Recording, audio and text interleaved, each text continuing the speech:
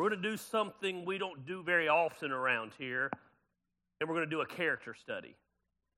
Normally I take a topic and we break down that topic over a month. We've even a couple of times taken a book of the Bible and went through that book of the Bible, but it's very rarely that we take a character in the Bible. I think we've done it with Nehemiah. I think we've done it with David. But we break down that character, and we're going to be breaking down one of my favorite people in the Bible because he's one of the most relatable people in the Bible. Primarily, we're going to be talking to the men over the next few weeks. But women, you're going to get a lot out of it, I promise. The principles of the Bible apply both ways. But I just think there's some key points in the middle of the message that we're going to hit on that do pertain to man. And I believe over the next 4 weeks that if you allow God to do it, God's going to do something supernatural in your lives. Because again, I tell you, there's not a more relatable person in the Bible than Samson. And I believe God is looking to raise up spiritual leaders, and that's where the story of Samson starts. There's been a shortage throughout history of godly people. There's been a shortage of us as humans turning our back on God, God coming along and raising up individuals to draw people back to Him. I think one of the saddest verses in all the Bible is found in Ezekiel 22:30, and the Bible says, "I look for someone among them." The Israelites have turned their back on God, and he said, "I look for someone among them to build up the wall, to stand before me in the gap on behalf of the land, so I would not have to destroy it." I want you to think about the significance of what God's saying here. He's saying the people had turned their back on God to such an extent that God thought the only way He could get them to turn back to Him was to destroy the land. Sound familiar? Okay. God's a loving God. He's a God of second chances. He's a God of 50,000th chances. He didn't want to destroy the land. So he said, "I looked out among them and I just looked for someone." He doesn't say he looked for 100 people. It doesn't say he looked for 50 people. It doesn't say he looked for 10 people. He said, "Man, I'm keeping the standards about as low as I can keep them. And I'm just looking for someone to stand in the gap." He said, "I'm just looking for someone to build the wall." He said, "I'm just looking for someone, one damn person." That's the Gary Lamb version. One person. So I don't have to destroy the land. And he said, "But I found no one." Not one. Not one person who was willing to do what needed to be done for God not to destroy the land. In modern terms, I believe God said, "I was looking out across the land and I was just looking for somebody with integrity. I was looking for someone with courage." I just believe he said, "I'm looking out across the land and I'm looking for someone who will stand up for those who can't stand up for themselves." He said, "I'm looking for someone who will lay down their life as a Christ follower and carry out God's mission." He said, "I'm looking for someone who will take spiritual truth and take a stand even when it's not popular."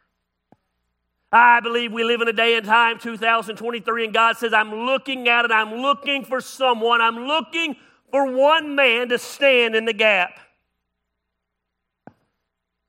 And I believe as God looks at it, I believe He's finding some people.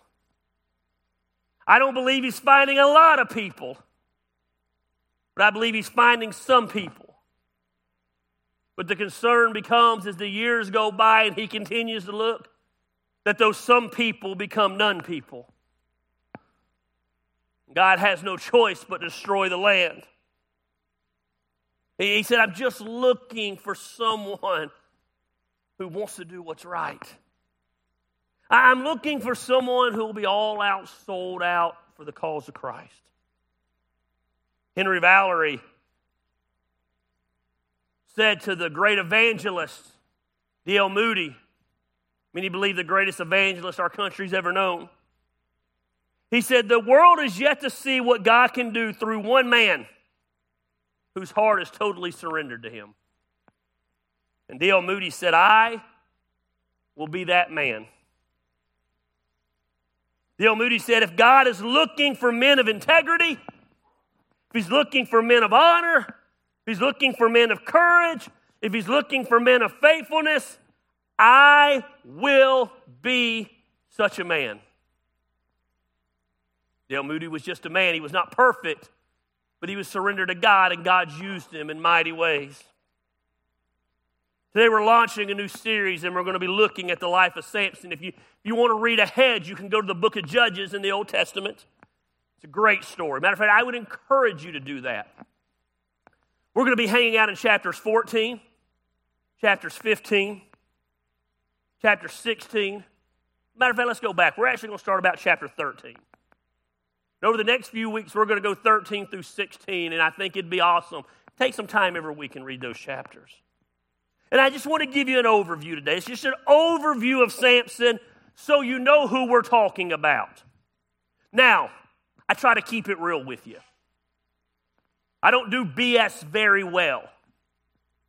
I don't sugarcoat it or get up and act like I have it all together like a lot of pastors. So in the interest of full disclosure, it's been a crazy week.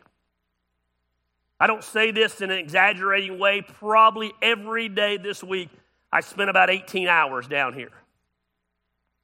Cleaning, then you'd come in the next day and you'd clean some more, and you'd clean some more, and then yesterday I spent about 18 hours down here putting on an event.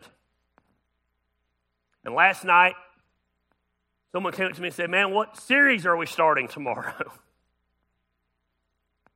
And I couldn't remember. I said, I don't know, but it's going to be good. I said, what are you preaching on? And I was trying to get my mind to go back and think about the sermon I put together. I was like, I don't remember. They're like, no, seriously. I was like, oh, man, I don't remember. So I got on my Facebook page when they weren't around because I thought I had posted it on the Action Church page. And I was like, let me see what I'm preaching on. I always announce when we're starting a new series, and I had not posted it this week. I'd been so busy. So imagine my surprise when I got here this morning and remembered what I was supposed to preach on today. It's just going to be an overview. I need to lay some foundation of who Samson is. Because that's the problem. We make judgments on people and we don't know who they are. Did I say that? We don't know the backstory, yet we judge the current story. I need to develop this foundation of this man, this strong man, this man that the Bible says physically was the strongest man probably God ever created. And then we're going to dive into the attitudes that make strong men weak. A lot of people know a little about Samson. If I was to ask you what you know about Samson, somebody would say, long hair. What else? Liked women. He was a man. Strong, long hair, strong, liked women. That would be the three things. That would have been the three things I would have guessed everyone would have said. I don't know who said that over here, but they said it like, he was strong. Like they had the hots for Samson or something over there. But there's so much more to Samson than those things. His accomplishments were legendary.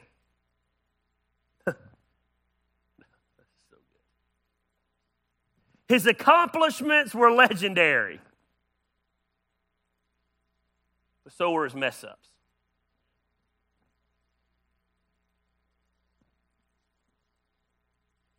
And his mess-ups overshadow so many times his accomplishments in the views of people. What do you know about Samson? Women. You know about Samson, and they'll list all the things. He cut his hair. His mess-ups overshadowed his accomplishments. Samson, more than any person in the Bible probably, was born with so much God-given potential. Yet again and again and again, he made decisions that self-destructed that potential. Anybody know anybody like that? I remember in high school, I won't say his name, but Crosstown High School, a rival high school, had this young man, played football. I know everyone says this, but this kid was good. At the time, he held all kinds of state records. He was the guy that was going to go to the next level. Of all the people I played against, and I played against in high school, I played against Garrison Hurst when I was in high school. I played against Mike Bobo when I was in high school. Of all those people, this kid was better than any of them, even Garrison Hurst. He hit harder. Now, let me make that very clear. Garrison Hurst, I don't know if you know who Garrison Hurst is, he played for the Georgia Bulldogs, played for the San Francisco 49ers, was so good that in the backfield, John, if I'm lying, I'm dying, I played defensive end. I was number 88. And he would call out, 88! Coming your way. You knew he was coming. And you couldn't stop him. I probably spent more time on my back in that game against Garrison Hurst any time in my life. But he wasn't as good as this kid. This kid didn't have to run you over because he was so fast you couldn't touch him. Never even made it to his senior year. Poor decisions. We all know those people that have so much potential, but they self-destruct. God had given him, just like he had given us, potential to carry out his will. And make no mistake about it today, God created you with potential. God doesn't make mistakes. God doesn't make screw-ups. God created you and he shaped you and he formed you and he has a plan for your life to change the world. But so many of us self-destruct. So many of our mess-ups are not other people's faults, they're our faults. If I could summarize Samson's life in one sentence, it would simply be this. Samson was an incredibly strong man with a dangerously weak will. Leave that up, Xander, please. He was an incredibly strong man with a dangerously weak will. Incredible potential, but not enough discipline to capitalize on it. That's always angered me when it comes to people.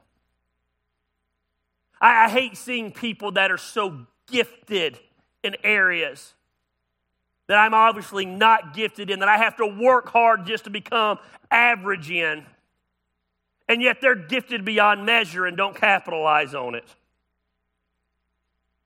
He was a strong man with a dangerously weak will. Little backstory leading up to the time of Samson's birth. The Israelites, seems to be a reoccurring theme in the Old Testament, had been unfaithful to God. That's what's always funny to me when people talk about America. They're like, we're turning our back on God. People have been doing that since the beginning of time. I'm not saying that flippant like it's okay. The consequences are obvious because of it. The Israelites had been unfaithful to God. So God had put the Israelites under the rule of the Philistines. They were slaves to the Philistines, their enemies. For years and years, they had done this.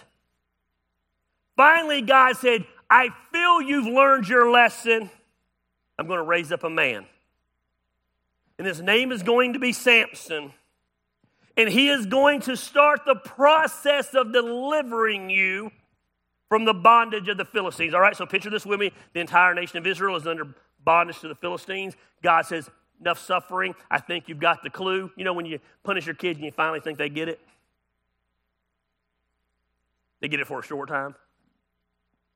But he said, I'm going to raise up a man named Samson, and he's going to begin the process. So God sends an angel that comes to a couple who had been unable to conceive. And at this time, what a blemish on the lady. That's the way the society looked at them. They couldn't have kids. There must be something wrong with her. And the angel says, you're going to give birth to a son, and you're going to name him Samson. And God, from the very beginning of Samson's life, the Spirit of God began to stir in him. And God came upon Samson in supernatural ways. He gave him a physical strength that was unlike anything we've ever seen. And then the angel of the Lord told the family, you're going to raise Samson to live by what is known as the Nazirite vows. I'm going to explain that to you because it's very important for this entire series. You can go back to Numbers chapter 6. I'm not going to overload you with that, and you can see these and back up what I'm about to say. This was essentially the way a person who was a non-priest, an ordinary person as commoners, could make some vows to be set apart and used for the glory of God.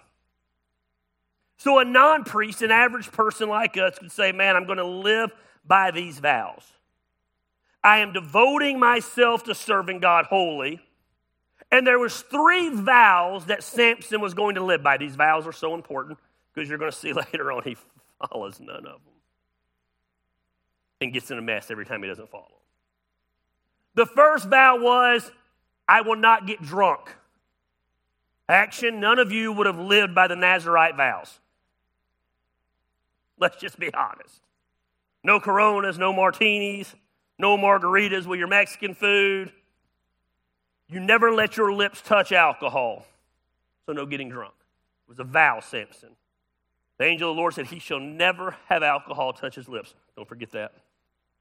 The second thing was that Samson would never touch anything dead. Dead animal, dead person, dead tree, anything dead. Dead things were considered unclean. So Samson could not come along and touch these unclean things. The third thing was this, and I don't know how this makes a lot of Southern Baptists feel, but the third thing was Samson was not allowed to get his hair cut. He had long hair. When I gave my life to Christ 20 years, that was a sign of your godliness. You got your hair cut. Man shouldn't like a woman. So Samson let his hair grow long. Say, how was his hairstyle? I don't know, but I guarantee you he didn't have a man bun. I promise you. He was a man. It's Samson. Probably a mullet. We had fights here last night, and I watched all the guys on Friday with crazy hair. And Saturday they come out for 4, and they're in braids, and they're locked down on their face. I assume their hair can't get pulled or whatever. They look very Viking-esque. Thinking about growing my hair out like that and doing the same thing. My hair doesn't grow down long. It grows out in an afro. It's very impressive. So I'm pondering that. These vows were important. They were just outward expressions of an inward decision. Kind of like baptism. Just an outward expression of an inward decision. Kind of like a wedding ring.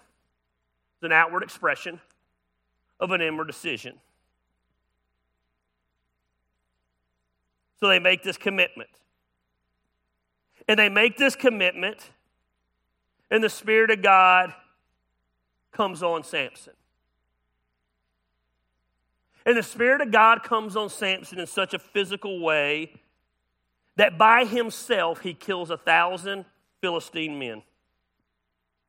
When God's strength came upon him, there was a time that he took a lion and he literally ripped the lion apart. Think about that for a second. It's amazing. And yet with all this God-given potential and all this God-given strength, Samson gets in trouble again and again and again. And we're going to watch over the next few weeks. So here's this man that is so physically strong, gifted by God, who made vows to God. And yet he compromised his life over some stupid things. He compromised his life one time over a handful of honey. We're going to watch as his temper gets the best of him. And he kills 30 innocent men for a bet that he lost. We're going to watch again and again as he falls victim to pursuing the wrong kind of woman. Oh, Delilah. And his lust for women got him in trouble again and again. Samson is us. Your Delilah might not be a woman, but you got a Delilah. You might smoke your Delilah. You might drink your Delilah. You might snort your Delilah. Your Delilah might be pride, it might be anger, it might be ego, but you got a Delilah. You got that one thing in your life that continually draws you back in and continually gets you in trouble and trouble again. But we're not talking about Delilah today. We're just laying out some groundwork. He had so much potential for greatness, and yet again and again and again he squandered. Anybody know people like that? I know so many men, and they're leaders. They're very aggressive at work. They're type A. They go, they take charge, they conquer. And yet they come home and they're just weak, passive men. They're hands off. They don't lead their family. They don't lead their kids. They're committed in one place and uncommitted in another. Waste of potential. So while they're out building a great career, they're losing their family. At the end, their career goes and the family stays. Just throwing away potential. I know men that are committed to their finances, their careers, their hobbies. And yet there's other areas of their life they can't commit to.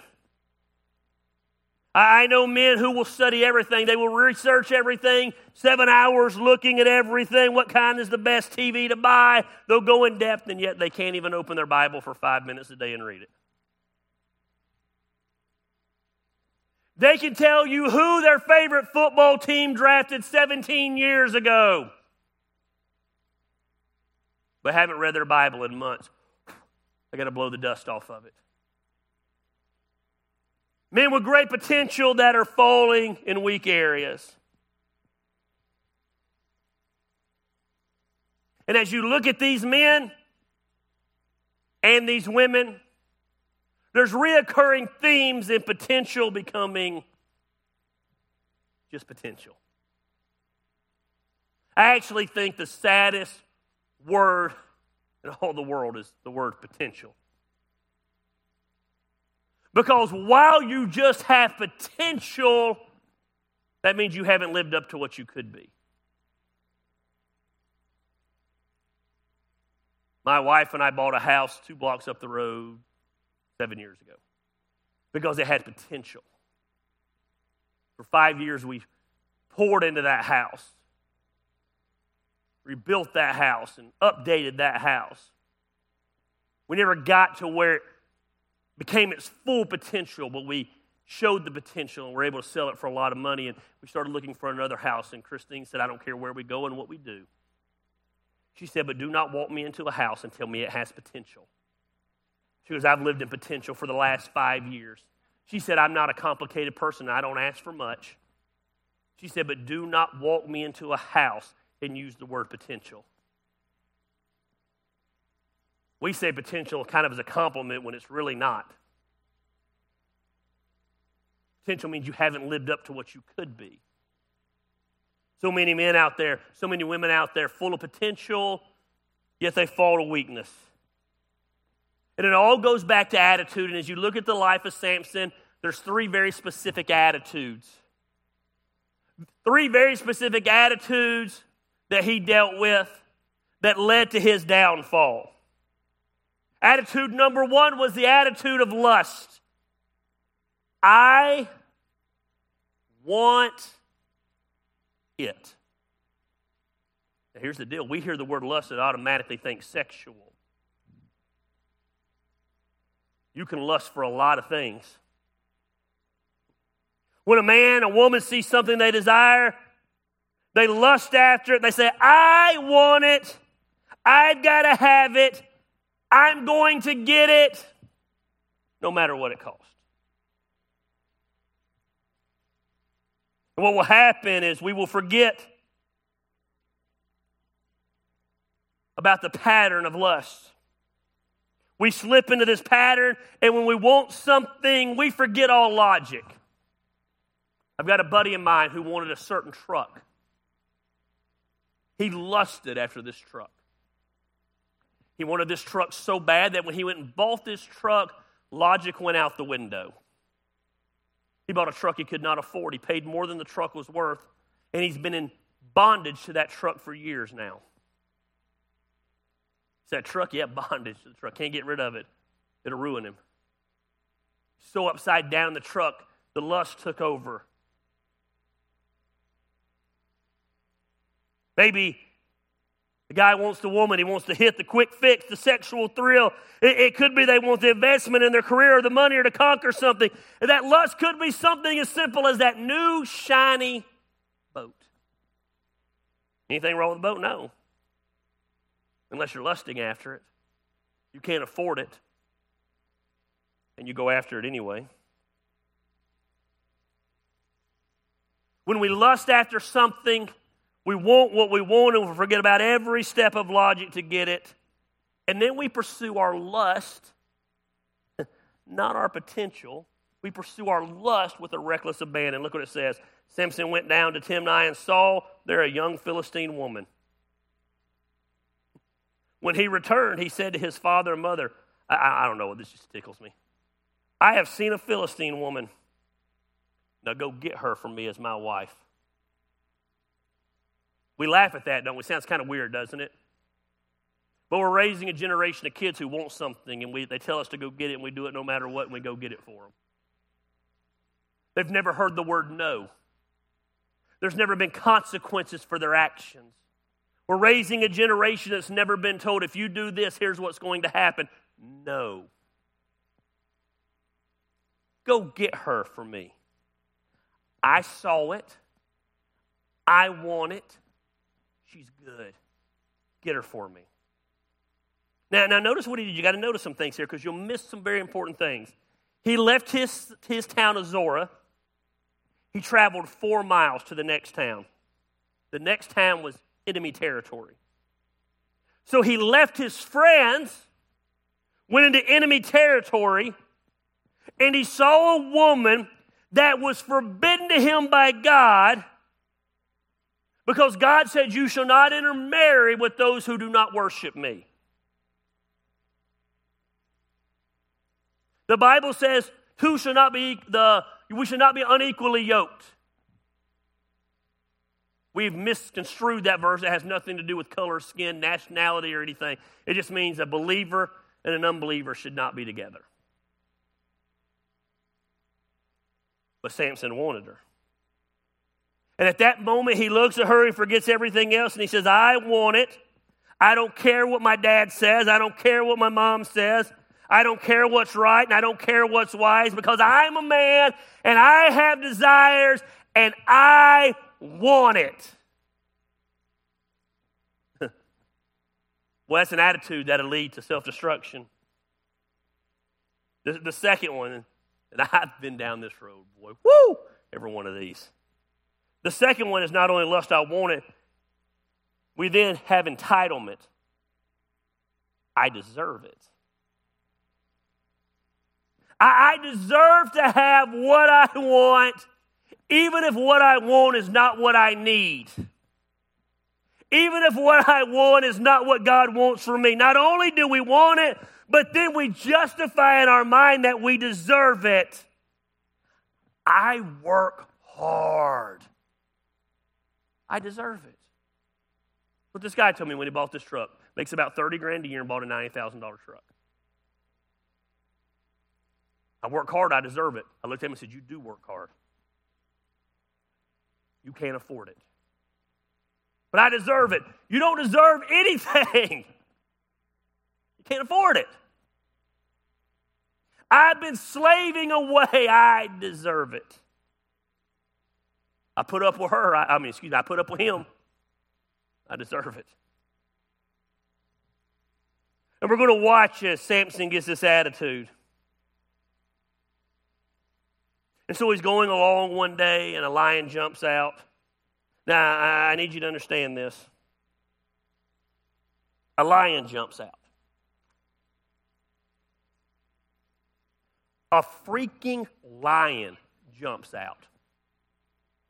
That's how bad this dude is. The king of the jungle jumps out.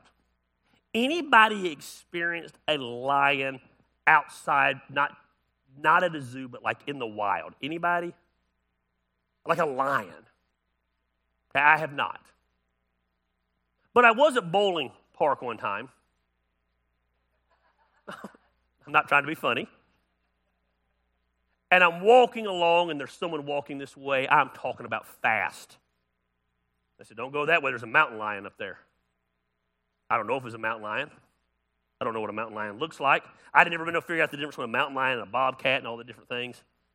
But I was intrigued. So I kept walking. And I look up on the hill, and there's this mountain lion or bobcat or whatever you want to call it. Nowhere near as big as a lion. And this thing was amazing. I mean, you could just see the muscles in its leg. He might have saw me, I don't know. I didn't feel like he saw me because he didn't look at me or eat me.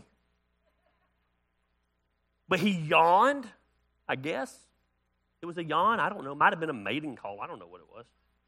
And these teeth came down, and suddenly I realized that why the other person was walking the other way so fast, and I flipped around and I walked that fast and got away for my 7 seconds with the mountain lion. So imagine a real lion comes out. The lion comes out. Samson doesn't run from the lion. Samson grabs the lion, snaps its jaw. Kills the lion with his bare hands. That's a bad dude. Leaves it there. Don't miss this. Remember those vows? Can't touch anything undead. He goes away. Doesn't think about the lion. Then the Bible says sometime later, when he went back to marry her, marry who? Person he wasn't supposed to marry. Ain't it funny how one bad decision leads to another bad decision? Stacy, you understand that. You know what I mean? Just one bad decision leads to another bad decision. Sorry, I literally can only see this front row over here today, so they're getting picked on nonstop. Sometime later, when he went back to marry her, he turned aside. Don't miss that. That's a good phrase. He turned aside to look at the lion's carcass. The dead carcass. One of the vows he took. And then he saw a swarm of bees and some honey. And he scooped out the honey with his hands and ate it as he went along. When he rejoined his parents, he gave them some, and they too ate it. But he did not tell them that he had taken the honey from the lion's carcass. Why? Because he knew they weren't supposed to touch dead things. Check that out. The Bible says he turned aside. Let me tell you when you're going to get in trouble. When you turn aside.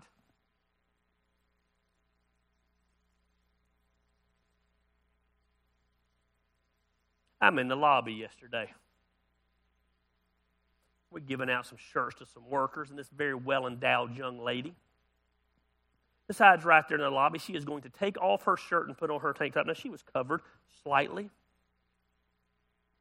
She's over here, and I'm looking out that window, and at the corner of my eye, it becomes clear to me what is going on. Now, I'm going to be honest with you. My wife is on the front row. I'm a red-blooded male that's 47 years old. And my first instinct was to turn aside and look. They're boobs. They are what they are. We're men.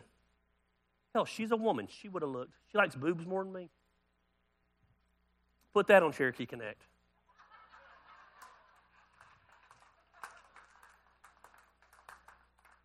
But guess what I did not do? I just kept looking straight.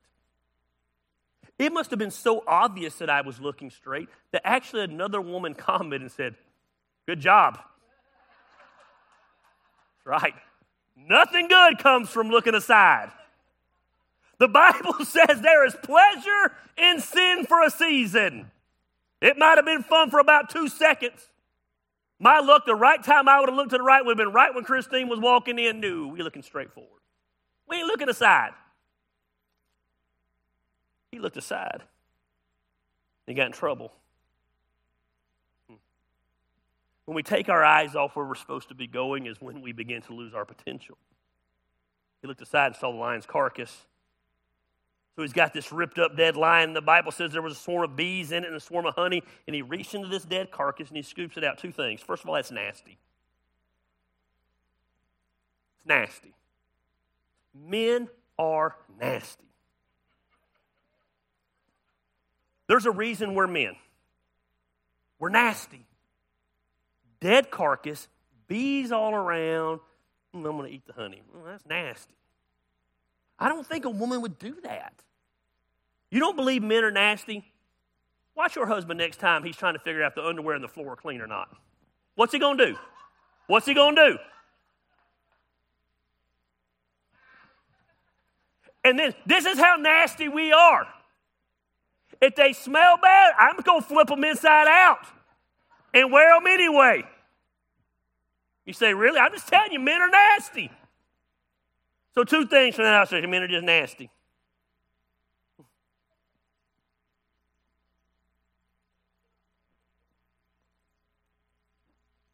Number 1, men are nasty. Write that down at this point. Point number 2, he wasn't supposed to touch dead things. They were unclean. The same God who gave him the power to rip that lion apart put him under a vow. And he broke that vow to please his temporary flesh and taste the honey. Think about that. He threw away his potential for a handful of honey because he thought he was entitled to it. I do what I want to do when I want to do it. You know the problem, and I don't want to rehash it, but you know, and I've said this to many people. Probably the scariest thing about when I lost it all, when I go back and I think about that time in my life when I lost it all,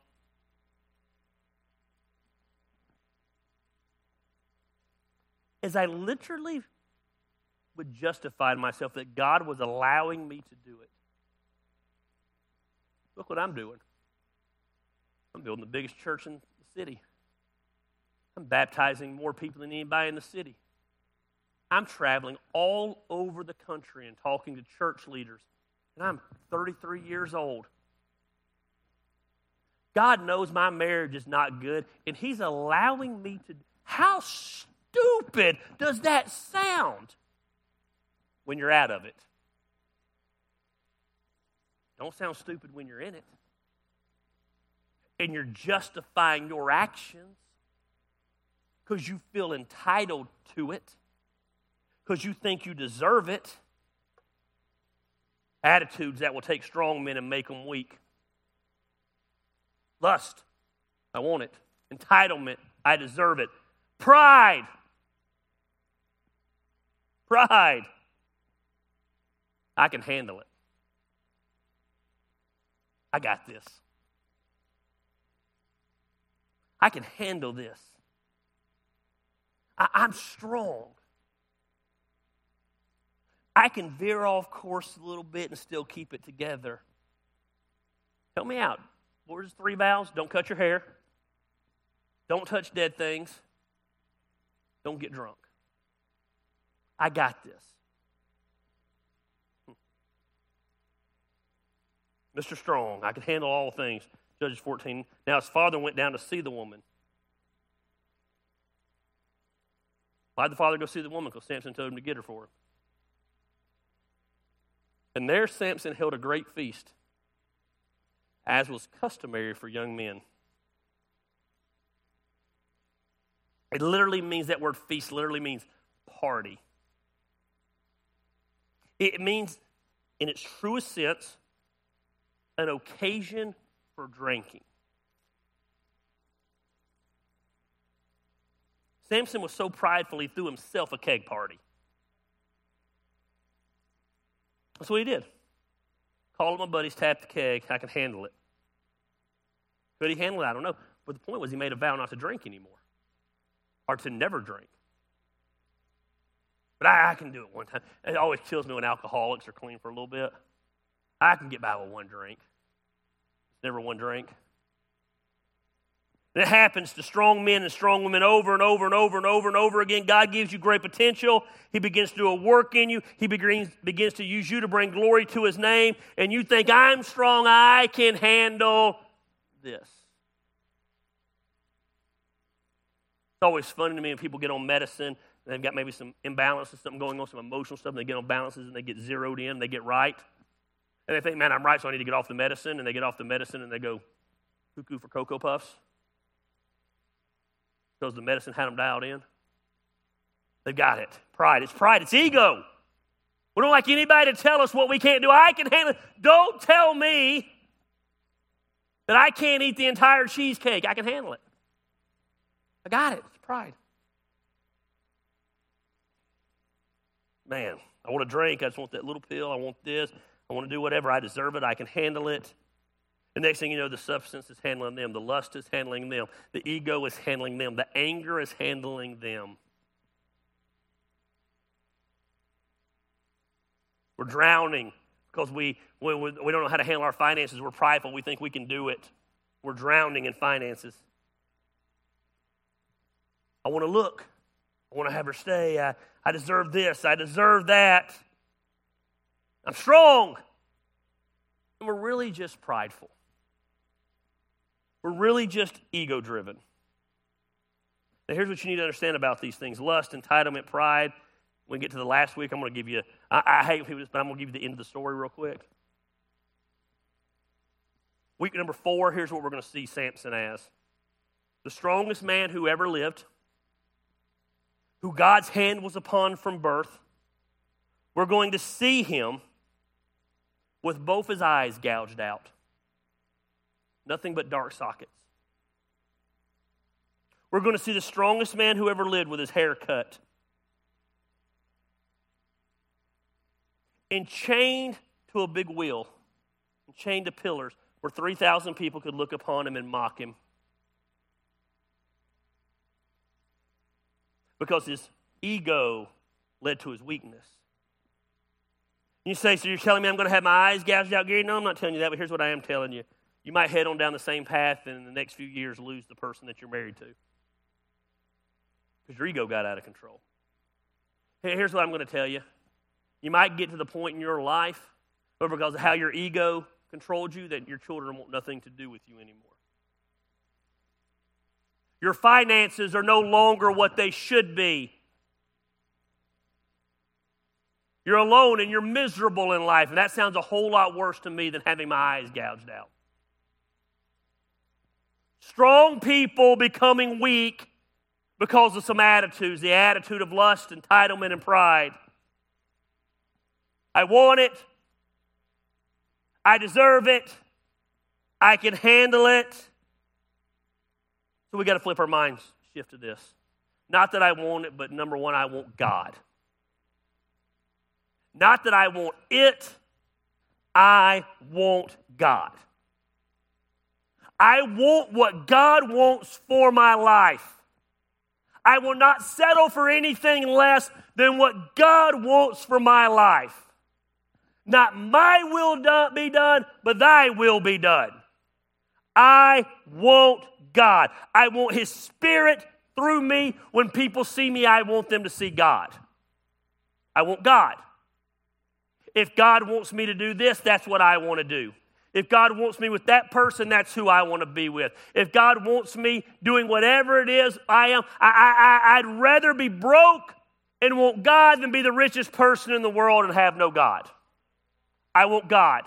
Not that I want it, I want God.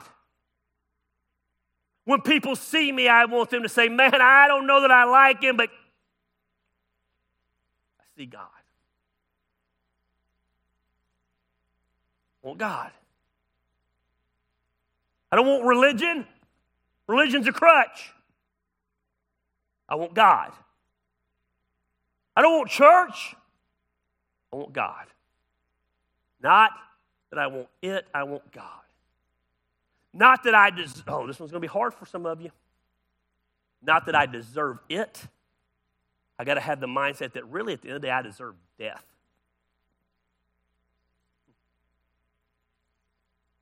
That's what I deserve. I deserve death. The wages of sin is death. So talking about a physical death, talking about a spiritual death separated from God. I deserve to be separated from God because of my actions. An unholy thing cannot come in contact with a holy thing. Cannot happen. That's what I deserve. People say, I just wish God was fair. No, you don't. No, you don't. Trust me. Thank God he's a God of grace. Thank God he's a God of love.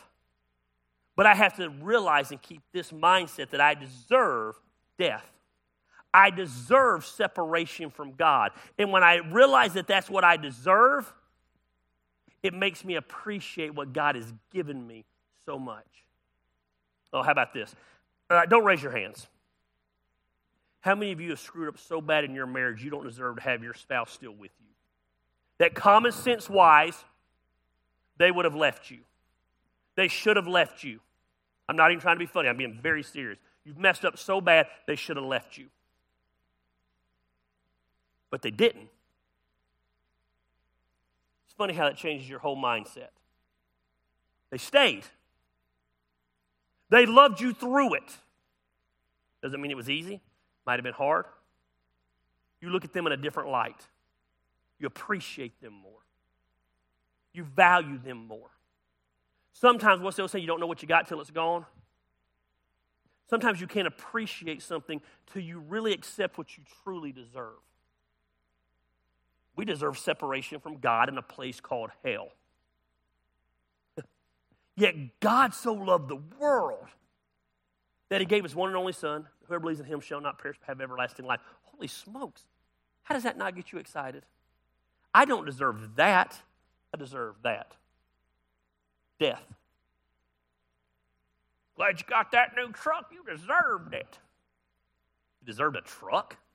Listen, I want a new truck. I'm getting a new truck soon. Thinking about buying that truck to sit there on the road right now. Christine don't even know about it. We ain't even talked about it yet.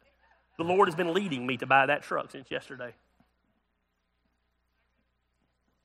Bubba got the key right now.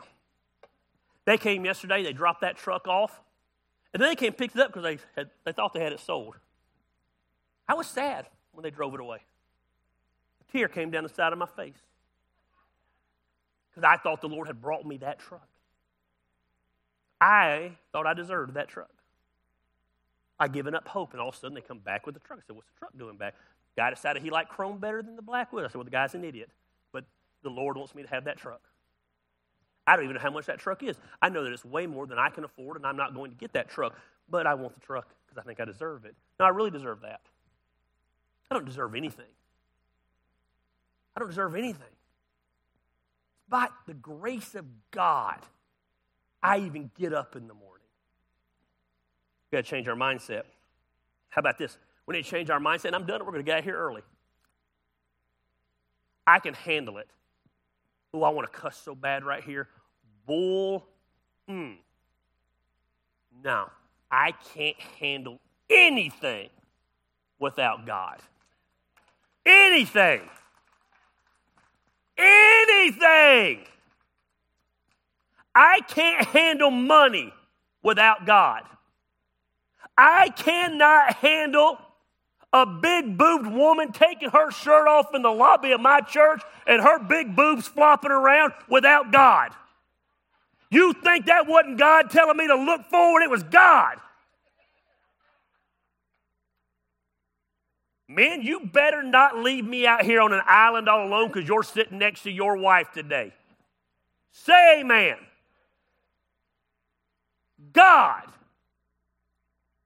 You think I deserve anything I have. I can't handle anything. I can't handle this building without God. Without God, I'd have this place, it'd be a strip club. I can't handle anything without God. I can't handle food without God. I'd eat everything around. I'd weigh 472 pounds without God. I can't handle anything without God.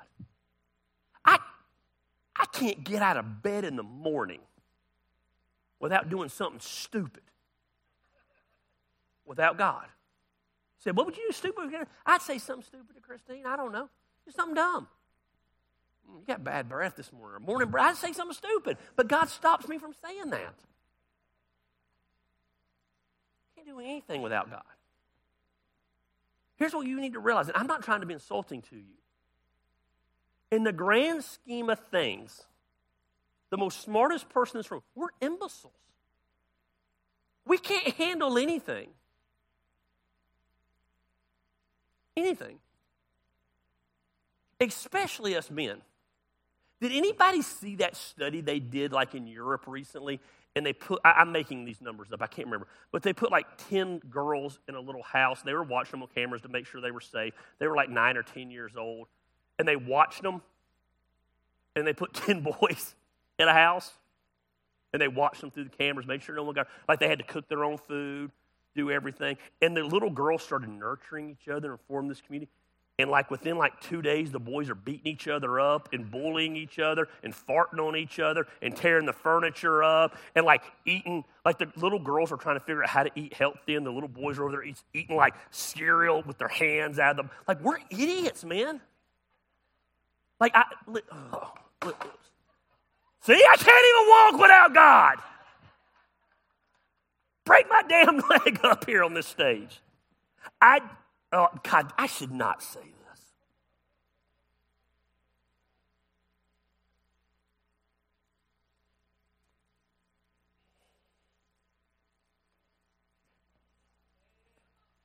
I feel like men, like the penis is an antenna for idiocy. Like it just makes us idiots.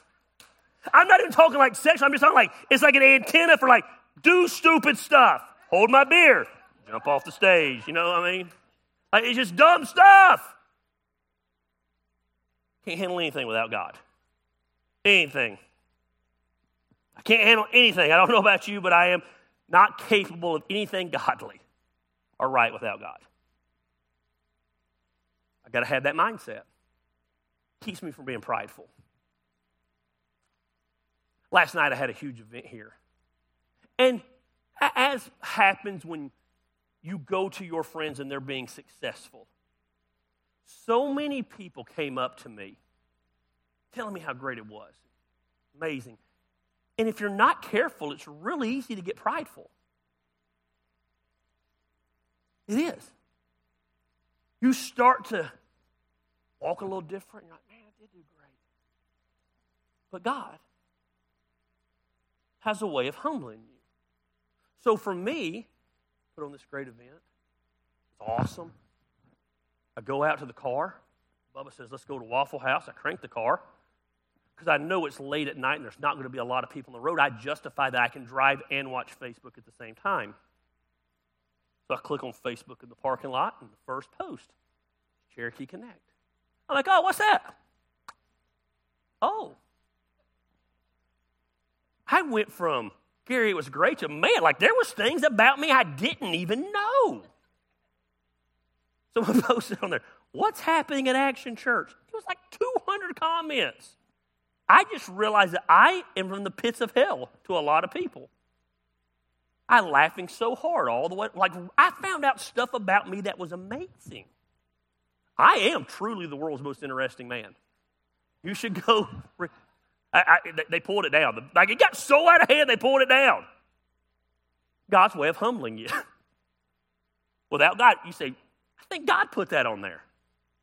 I mean, I was cocky last night. I got a couple kids smart. I'm 47 years old, fat, and ain't falling forever. I'm ready to fight like a 21-year-old out in the parking lot last night. That's how cocky I was feeling. And then I can read Facebook, and I'm like, God, I'm just an idiot. I can't handle anything without God. Ephesians 6:10 says this, be strong in the Lord and his mighty power. We got to change some attitudes. We got to change some attitudes. We got to go from I want it to I want God. I deserve it. Remind ourselves that we deserve death. I can handle it. No, I can't handle anything outside of God. I'm going to break it down over the next 3 weeks. Those attitudes are going to come back over and over and over.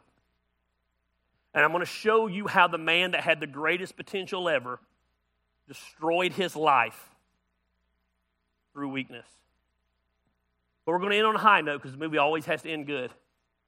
But I'm going to show you how God redeemed him in his last act and used him again. Let's pray.